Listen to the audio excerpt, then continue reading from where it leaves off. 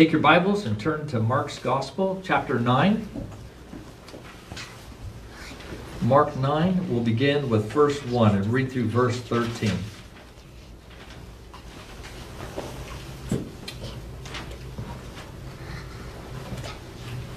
And he said to them, "Truly I say to you, there are some standing here who will not taste death until they see the kingdom of God after it has come with power." And after 6 days, Jesus took with him Peter, James, and John and led them up a high mountain by themselves.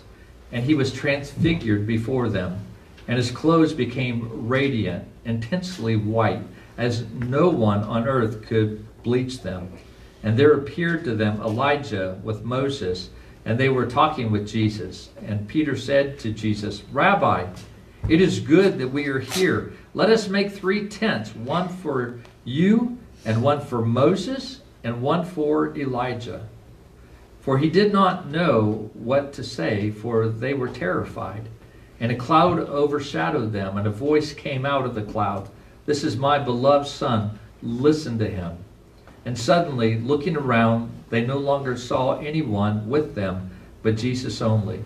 And as they were coming down the mountain, he charged them to tell no one what they had seen until the Son of Man had risen from the dead. So they kept the matter to themselves, questioning what this rising from the dead might mean. And they asked him, "Why did the scribes say that first Elijah must come?" And he said to them, "Elijah does come first to restore all things. And how is it written of the Son of Man that he should suffer many things and be treated with contempt? But I tell you that Elijah has come, and they did to him whatever they pleased, as it is written of him. The grass withers, the flower fades, but the word of our God will stand forever." You may be seated. Let's pray. Oh, Almighty God and Heavenly Father, we come to you because we are quite the opposite. We are weak in and of ourselves. Lord, we cannot stand even apart from you. Not to mention, Lord, the constant oppression and opposition that we have to our enemies, the devil, the world, and the flesh. And so we pray, Lord, that you would be with us this morning. We pray that you would keep and that you would strengthen us by the power of your Holy Spirit so that we may firmly resist these enemies that are seeking to have us fall. And pray, oh God, that you would give us great victory together with your Son, the Lord Jesus Christ, our protector. And so, Lord, we pray that you enable us to listen with ears of faith this morning, Lord, your word that is given to us. May we take it to heart and be encouraged by it. But as your people, we pray in your name. Amen. Well, today, as we return to Mark's Gospel, we actually are coming to a new section of Mark's Gospel. It's a section that builds on chapters 1 through 8. Actually, if you take the Gospel of Mark, you can sort of divide it into 2 major sections. Chapters 1 through 8 portrays Christ as King. If you recall, back in chapter 1, John the Baptist comes on the scene, and he is directing the attention of the people back to the Old Testament to show them that Jesus is this Messiah that they've been waiting for a long time. And then Jesus comes on the scene after that, sort of guns a-blazing. He's demonstrating his power. He's demonstrating his authority over sickness, over the demonic world, over creation as he calms the storms, even over sin itself. And so Mark is really pushing to us as his readers to really ask the question, who is this Jesus? And what is his identity? And as we ask that question, we see he is the King. He is the promised Messiah that has come, and he comes with tremendous authority and with power. And so the farther you sort of go into these first 8 chapters, you see Jesus really bringing to bear upon his disciples, what does it mean that I am the Messiah? Because they understood he was the Messiah, but they didn't fully grasp what that means. And I have to be honest with you, brothers and sisters, the more I read the book of Mark, the more I see myself in that. You know, that I know Jesus is Savior, I know Jesus is Lord, but what does that mean? Do I really grasp that to the extent that really reflects who Christ is? And so I think these are good things for us to question, because Jesus wanted his disciples to see that he wasn't just merely a man, but he was the Son of Man, the anointed one of God. And there is more to him as Messiah than meets the eye. And so he was seeking to convey that to them. But then as we come to chapters 9 through 16, really the focus, while it continues to be on Jesus and who he is, really also the emphasis becomes more upon the cross. And it addresses the question of, what did Jesus come to do? What did Jesus come to accomplish? Or what was his mission? And so that's where we get sort of the series title, The King's Cross, because that's sort of the two major sections of Mark's gospel. And like I said, the disciples, while they understood Jesus' identity to some extent, at least where they could verbalize it, didn't fully grasp it, and partly because they didn't grasp his mission. They didn't understand what his mission was. They thought it was just to free them from the Romans and to once again establish David's throne upon this earth. And yet, Jesus is moving towards the fulfillment of his true mission, of what God the Father had sent him to do in the preparation. And so in the preparation for the cross, Jesus then takes his inner circle of disciple, Peter, James, and John, and he takes them upon a mountain and he shows them his glory. Now, part of the reason I think Jesus did this was so that this experience might be sort of a solace, a comfort to them as they see Christ die upon the cross. Because here soon their master, their rabbi, their leader will be killed. Now, of course, they didn't do this perfectly. They actually were very eclipsed by the cross, and their vision was momentarily blurred, and you know that after Christ's death they were greatly discouraged, but they did eventually understand. I mean, John writes these words in John chapter 1 verse 14, "We have seen his glory, the glory of the one and only Son." And that's what I want to talk about this morning, is the glory of Christ. I almost actually entitled my sermon that, but I went with something safe called the Transfiguration. But I want to talk about Christ's glory. And this morning I want us, first of all, to see the promise of glory in verses 1 and 2. You see, the Jews were looking for glory to come right when the Messiah had arrived. They were looking to see his great power, his radiance. And while Jesus did show his power in the opening chapters of Mark, he didn't do so as the Jews had expected towards the Romans. And so I wondered what the disciples thought as they heard Jesus' words in Mark chapter 9, verse 1, where he says, "Truly I say to you, there are some standing here who will not taste death until they see the kingdom of God after it has come in power." It just makes you wonder how they were processing that and how they were thinking about that. Now, one of the things that we know is that Jesus' kingdom will not come in glory and power ultimately until the second coming of Christ. As a matter of fact, if you look back at Mark chapter 8 and verse 38, Jesus describes that. When he comes with the glory of his Father with his angels. And so some commentators have looked, because of that fact, they've looked at chapter 9 verse 1 and they don't think that this really refers to the Transfiguration. But I would suggest that Jesus' promise in verse 1 finds its initial fulfillment in the Transfiguration. It doesn't talk about his full, complete glory and power as it will be in his second coming, but we see his initial fulfillment in the Transfiguration. And so it's no coincidence that you see that promise that's given and then the Transfiguration that immediately comes after that. And it wouldn't be the disciples' last foretaste of his glory. As they witness Christ's resurrection, they once again get a foretaste of his glory. But then even on the day of Pentecost, when the Holy Spirit is poured out, they once again see that as well. And so the Transfiguration is a display of power and of glory. So we come to the Transfiguration, and we read in verse 2, "And after 6 days, Jesus took with him Peter and James and John, and led them up on a high mountain by themselves, and he was transfigured before them." Now, just reading Mark's gospel, you just think they walked up the mountain, Jesus changed, and then all the events happened. But actually, as you look at Matthew's gospel and Luke's gospel and Mark's gospel, and you begin to put them together, you get a little bit fuller picture of what happened.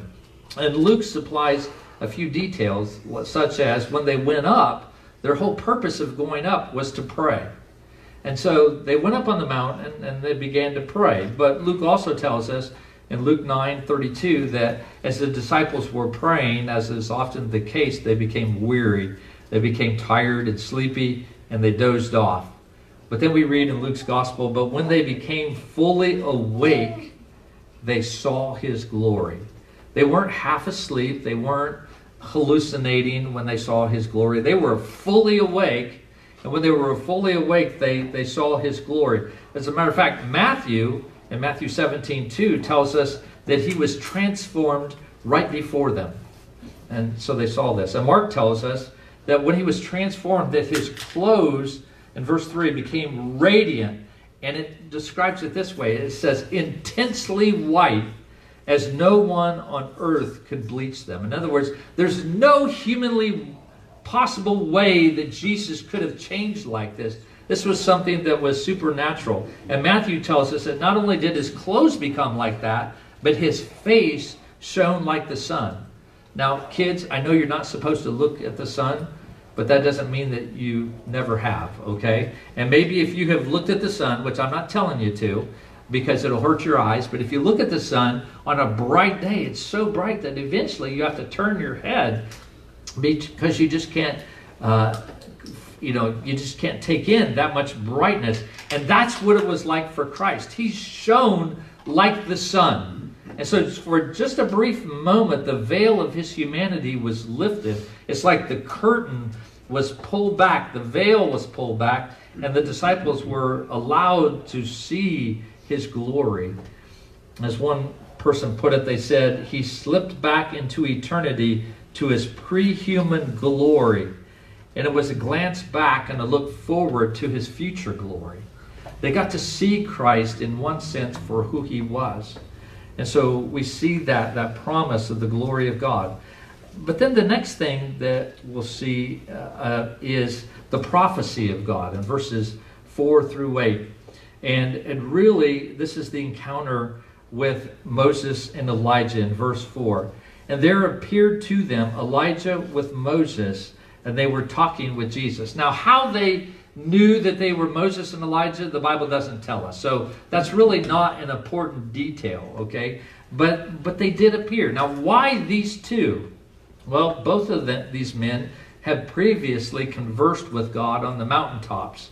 Moses on Mount Sinai in Exodus 31, and Elijah on Mount Horeb in 1 Kings 19. And they both had beheld the glory of God. Not only that, but they were both sort of unique too, even in their deaths. Moses, he died on Mount Nebo, but it was God who buried him, and so no one knew where he was buried. And Elijah, he didn't die, kids. He actually was taken up in a chariot of fire. And so there's those things that are significant about these two figures. But I would suggest that even greater than that was the fact that Moses was the great lawgiver. He's the one who was the founder of Israel's religious economy, if you want to put it that way. He's the one who brought the people out of Israel. Through him, God gave the laws of God through Moses. He gave the tabernacle that we've been reading about in the Old Testament and all of that. But then Elijah was the great prophet, and he was also the one who was to be the great restorer of Israel, as we'll see here in just a little bit later in the sermon. So they came because together they were the ultimate summary of the Old Testament economy. And they were talking to Jesus. Now, what were they talking about? Mark doesn't tell us, but Dr. Luke does. He tells us in Luke 9:31 that they spoke of his departure, which he was about to accomplish at Jerusalem. So they were talking about Christ's death on the cross. Now, what they were saying, we don't know. But now, just imagine this, though. And, if you were there, that Jesus is glowing brighter than the sun while he's talking to Moses, who's been dead for over 1,400 years, at least from an earthly perspective, and Elijah, who's been gone for 900 years. And you could just imagine this sight. And I don't know what our response would have been, but, it was, if ever there was a time for silence, this was it, But that's not Peter, right? That's not Peter. Peter always had something to say. Even when there was nothing to be said, Peter had something to say. And for those of us who are verbal processors, you understand that, even though most other people don't. But we read in verses 5 and 6 that Peter said to Jesus, "Rabbi, it's good that we are here. Let us make 3 tents, one for you and one for Moses and one for Elijah." For he didn't know what to say, for they were terrified. And so it's like he was so fearful, so terrified, that this is what he says. And then Luke adds in Luke 9:34, and as he was saying these things, a cloud came and overshadowed them, and they were afraid as they entered the cloud. Now, Matthew describes the cloud as a bright cloud. And if you look at the Old Testament and you study the Old Testament, it reveals that a bright cloud is oftentimes the Shekinah glory of God. It was a sign and a manifestation of the presence of God, the form in which God revealed himself to Israel. Now, it's been over 600 years since anyone in Israel has seen the Shekinah glory of God. But Jesus and his disciples stood there, and Mark says in verse 7, and a cloud overshadowed them, and a voice came out of the cloud, "This is my beloved Son. Listen to him." Now, this is the voice of the Father. I mean, this is almost for word what the Father said of his Son earlier in the Gospels. And Matthew says that when the 3 heard the voice from heaven, he said they fell on their faces and were terrified. But Jesus came and touched them, saying, "Rise and have no fear." And so they did. And then verse 8 in Mark's Gospel concludes like this: and suddenly, almost as quickly as it started, it went away. And suddenly, looking around, they no longer saw anyone with them, but Jesus only. The Shekinah glory of God the Father was gone. Jesus' clothes no longer glowed. Moses and Elijah had disappeared, and only Jesus was there with them. And so that brings us to our third point, and that is the postponement of glory. And this is where I want to spend the bulk of our time this morning, in verses 9 through 13, as we sort of think about what this transfiguration means and this showing the glory of God. Verse 9 says, and as they were coming down the mountain, he charged them to tell no one what they had seen until the Son of Man had risen from the dead. So Jesus commands his 3 disciples, don't tell anyone until after the resurrection of the dead. But do you see, in essence, what Jesus is saying? He is saying, even though he has shown his glory, even for a brief moment, as they leave that mountain and they're departing that experience, Jesus is saying, in essence, that it was not yet time for this picture of a glorious, exalted Messiah to come. Now is not the time for glory, is what Jesus was saying. Jesus' glory is more of a prophecy and a promise rather than a present reality. Now, that doesn't mean that Jesus is not glorious. I'm not saying that. Jesus inherently possesses this glory as the eternal Son of God, okay? So I'm not saying he's not.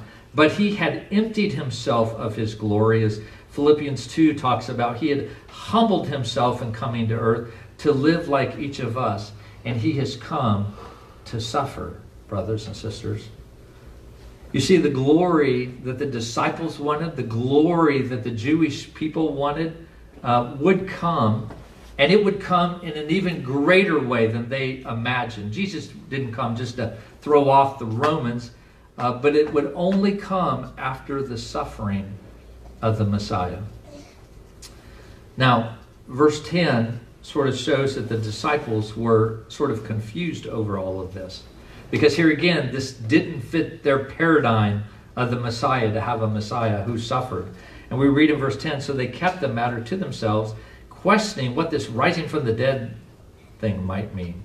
And the disciples, they didn't understand that. Now, if you look back at chapter 8, verse 31, when Jesus is telling who the Messiah is and what his mission is, he talks about how he's going to suffer, how he's going to die, and how he's going to rise again from the dead on the third day. But when Peter rebukes Jesus, he doesn't even address the whole thing of the resurrection from the dead. It's like, whew, it just went over his head. The only thing Peter heard was he was going to suffer and he was going to die, and be handed over to the authorities. And that's what Peter was responding to.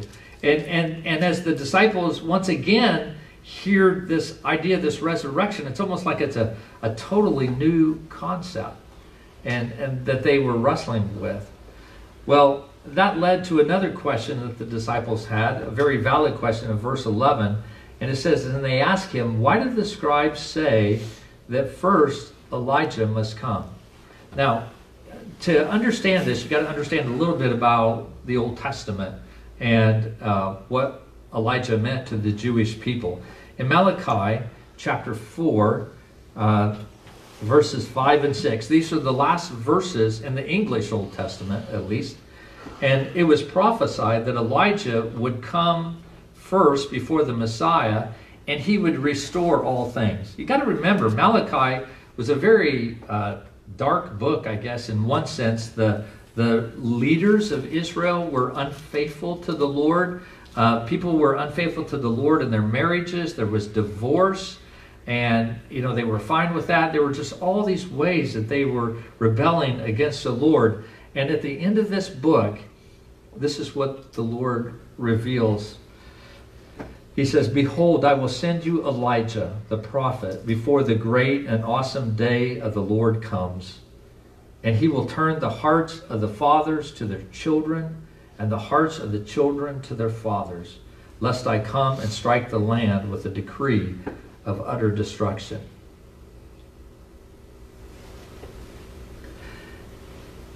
And so they were looking for Elijah to come. They would even set places for Elijah in their celebration, the Jewish people, that is. So they were greatly anticipating him as they were anticipating the Messiah. And so there was a question in the disciples' mind if your glory is not for right now, then why did Elijah come? Doesn't that mean that it's time for Israel's restoration?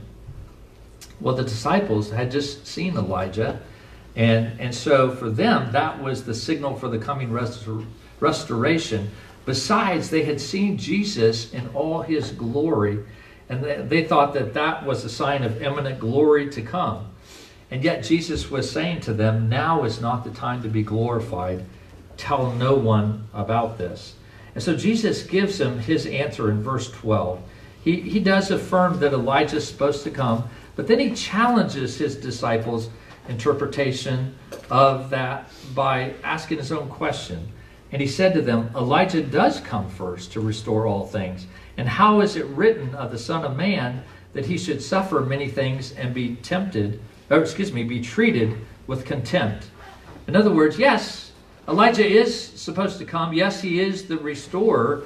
But then how do you reconcile that with this whole idea of a suffering servant? That's not something that the Jews had really wrestled with. And they were not integrating their understanding about Elijah's coming and the Messiah's suffering. if you take these two things together, this idea of suffering and glory, you'll really see the twofold mission of the Messiah, of the King that was to come. And we see that back in Mark chapter 8, verse 31, where it talks about Christ's suffering. That's part of Christ's mission. But the second fold, or part of Christ's mission, was that he would one day come in glory. We see that in Mark chapter 8, verse 38, as his second coming. And so Elijah would come ushering a time of restoration, which would be fulfilled by Jesus Christ. But this restoration would be to restore people's hearts and souls through the atonement of sin on the cross. Jesus had to suffer and to die as the Lamb of God. And he could only bring restoration to God's people if God's people were forgiven for their sins against God. So if you're watching today on the live stream and you've always wondered, why do Christians talk so much about the cross? Why is the cross so important? Well, the cross is important because that's the way that God chose to make things right, where we as sinners could be forgiven of our sins, and we could once again have a relationship with God. And so Jesus does bring this restoration, but he does so through suffering. And yet the disciples and the Jewish people were thinking that restoration would be done in glory, as some military king would come and deliver his people from their enemies. And so Jesus confirms sort of his point of the idea of the need for suffering in verse 13. Jesus says that Elijah has already come, but the people did to him whatever they wished. And in Matthew's account of this, actually Matthew records that the disciples understood that when Jesus talked about Elijah, that they understood that he was talking about John the Baptist. And yet Jesus says, here is John the Baptist who has come, in the spirit of Elijah, and they thought that he would be coming in glory, but actually he came in suffering. And King Herod imprisoned him, and his evil wife manipulated Herod into beheading him. So John fulfilled his role as Elijah, but he did so as suffering. So do you see what Jesus was doing with the disciples? He was challenging their interpretation not only of Elijah, but also the mission of the Messiah. You see, the disciples only thought of the Messiah in terms of glory. But Jesus says, and brothers and sisters, I want you to get this. If you don't get anything else, get this. Jesus says the glory will come, but only after suffering. Glory will come, but only after suffering. You see, Jesus would fulfill this restoration that Elijah came to signify, but he would do so through suffering and death. But that's not where Jesus' ministry would end. The humiliation of his suffering and death would break forth into the glory of his resurrection. And at his resurrection, Jesus would inaugurate the era of glory as he goes and ascends to the right hand of the Father and sits to rule as he does today. And so the resurrection is the beginning of the proclamation of his glory. And that's what we do, brothers and sisters. When we go and we share Christ, we share the glory of what he has done on the cross and in his resurrection. And that's why Jesus' disciples had to wait until the resurrection to start telling the world about the glorious Jesus. But once that resurrection happened, they had to tell the world about the glory of Jesus. And they did. Maybe not right at first, but they did. And so the transfiguration of Jesus stands as a guarantee of Christ's glory, to tell us that one day he will come again in a beyond this world kind of glory. Now, where we stand as 21st century Christians is sort of a unique place, because Jesus has been resurrected and he has ascended in his glory. And we are proclaiming that glory as we tell people about Jesus Christ and how he can set them free And yet, we await the fulfillment of that glory. We don't experience that glory in the fullness that we will when he returns with his Father's glory and his holy angels. On that day, Jesus' glory will no longer be just a glimpse on a mountain where for a few moments you behold his face and his clothes shining in all his glory. On that day, his glory will be great. And instead of leaving his glory to go to the cross, we will bask in his glory. And on that day, every knee will bow and every tongue will confess that Jesus is Lord, for they will see him as he actually is. And on that day, we will join in fellowship with him for all eternity, sharing his heavenly glory. And on that day, every tear of suffering will be wiped away. And yet, brothers and sisters, that day is not today. That day is not yet. You see, we live in between the times. And so our life is both a life of glory as Christians and a life of suffering. We suffer now in this world, sharing in Christ's sufferings, but we also taste of Christ's glory as he dwells within us by his Holy Spirit. This is why I'm so excited about what Chris is sharing with us in Sunday school, for us to see the work of the Holy Spirit in the life of his church. Now, I just want to close by thinking about this for a few moments. How does this apply to us? I know I've shared a lot of things that you may go, okay, yeah, I know that, but what about us? Well, as we can go to extremes, one extreme or the other. You see, one extreme can be to think that our lives as Christians is already fully realized glory.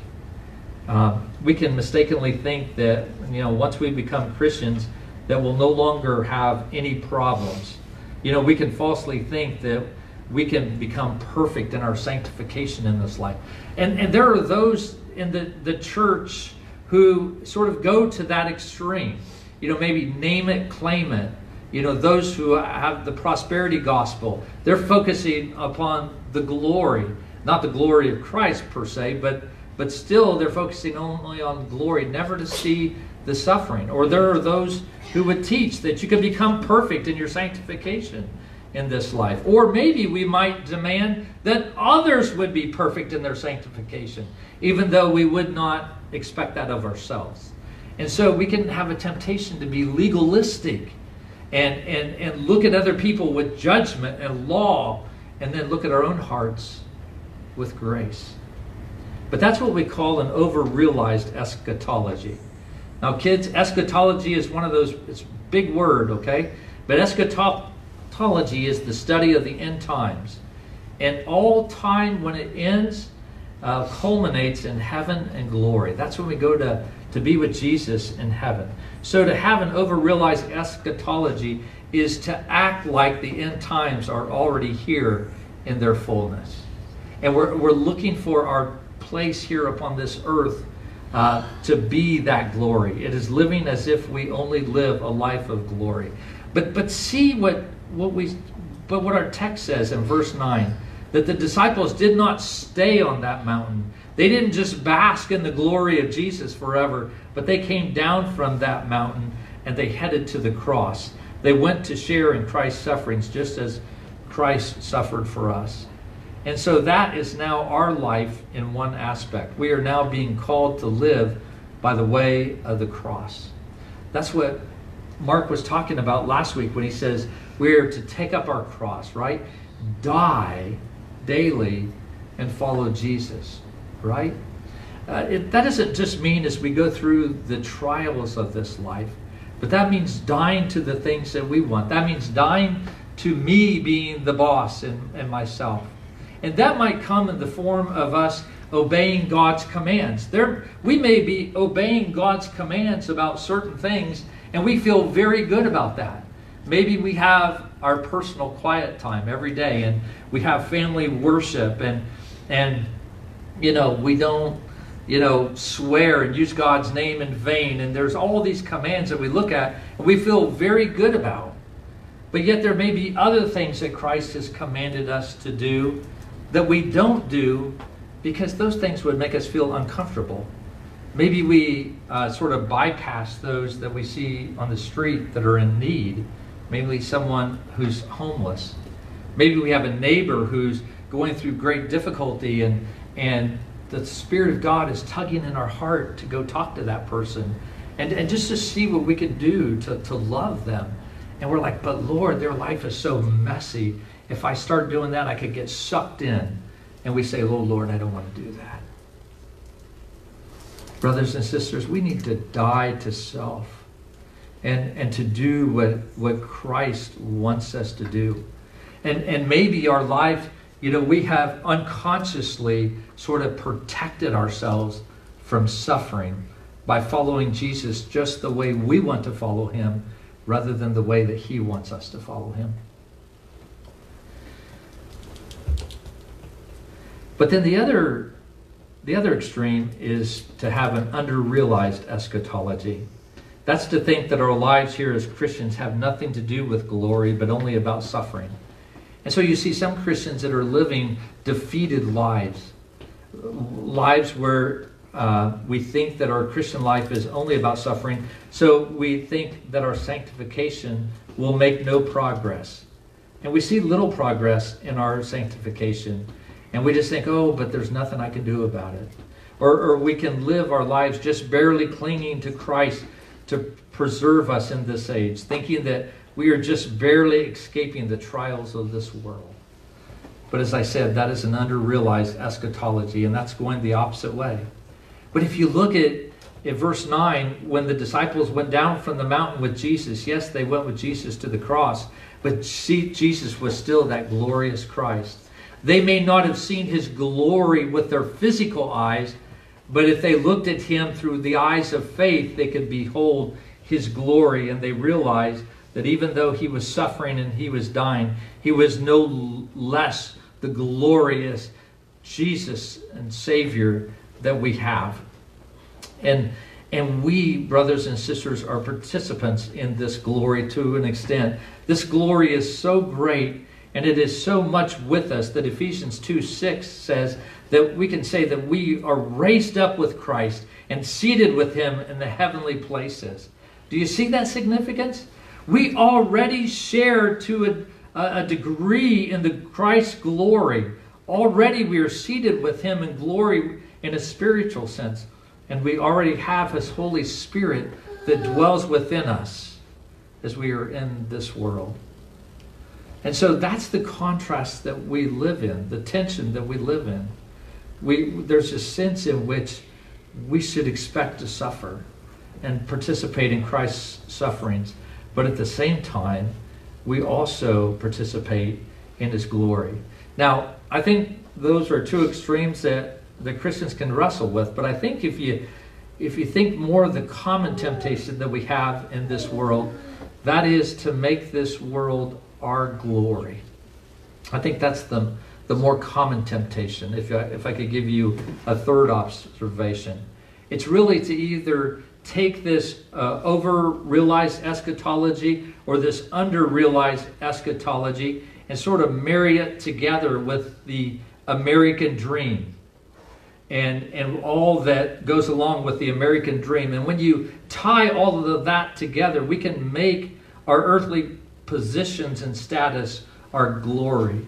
We can begin to find our identity not in Christ, but in our jobs or in our marriages or in our families or in our houses or in our possessions or whatever. And it's not that there's anything wrong with these things.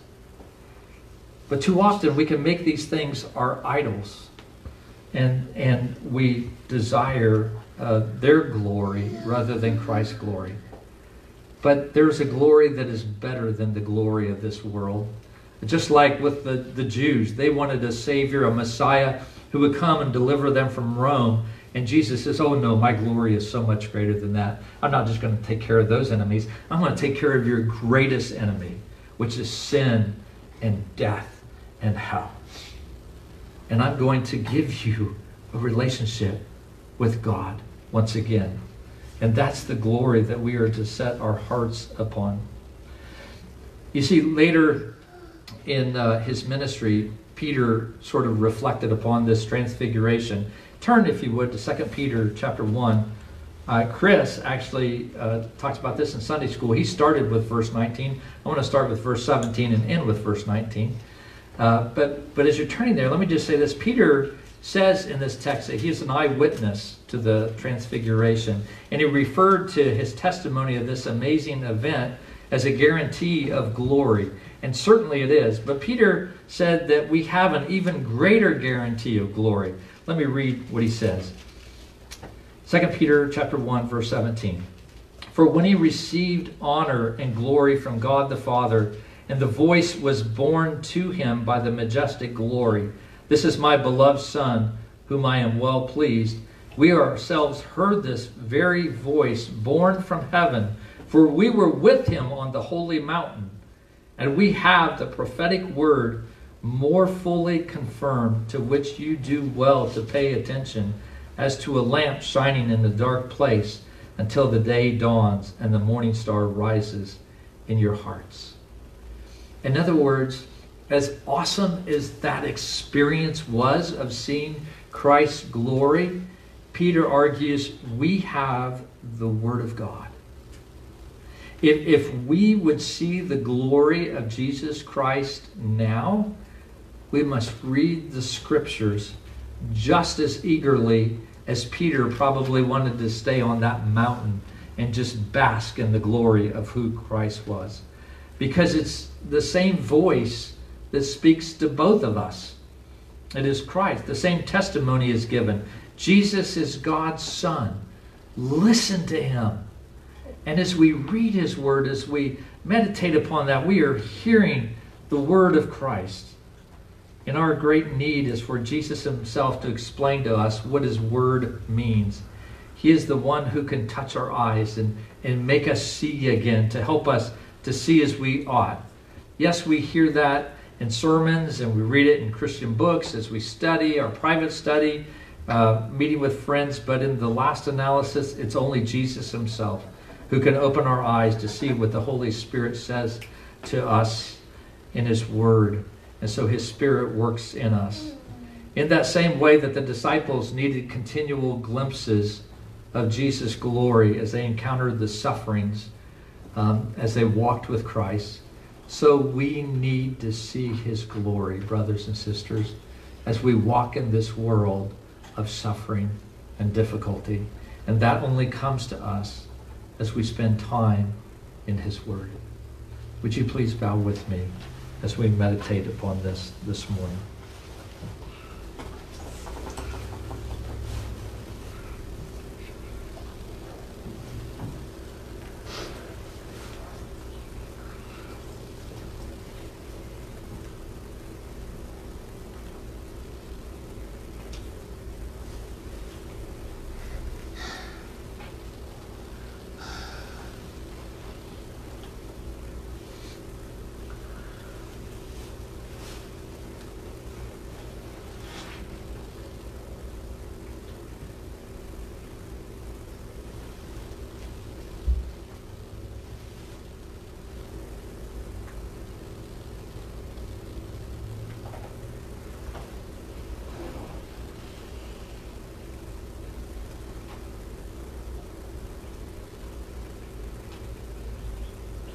Oh Lord Jesus, thank you for reminding us that the Christian life is one of suffering and one of glory.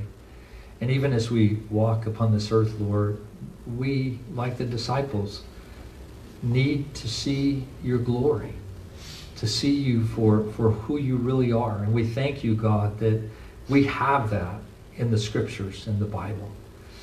Oh Lord, help us, we pray, this week as Satan and the world, the flesh, our busy schedules, all these things that seem so important are pressing in around us. And Lord, may you, by your Holy Spirit, just remind us just to be still and to be before you and in your word as you speak to us as your people to behold your wonderful glory.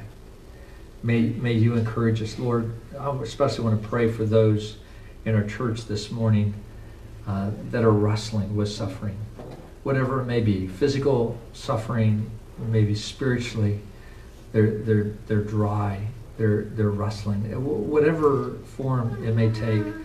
Oh Lord, I pray for your Holy Spirit to show them through your word the wonderful glory of Christ. Lord, let us not lose heart. Let us, Lord, follow you. And we pray that you would lead us, Lord, not only individual and as households, but as a church, God, to glorify your name. We thank you and pray this in the name of the Father, and the Son, and the Holy Spirit. Amen.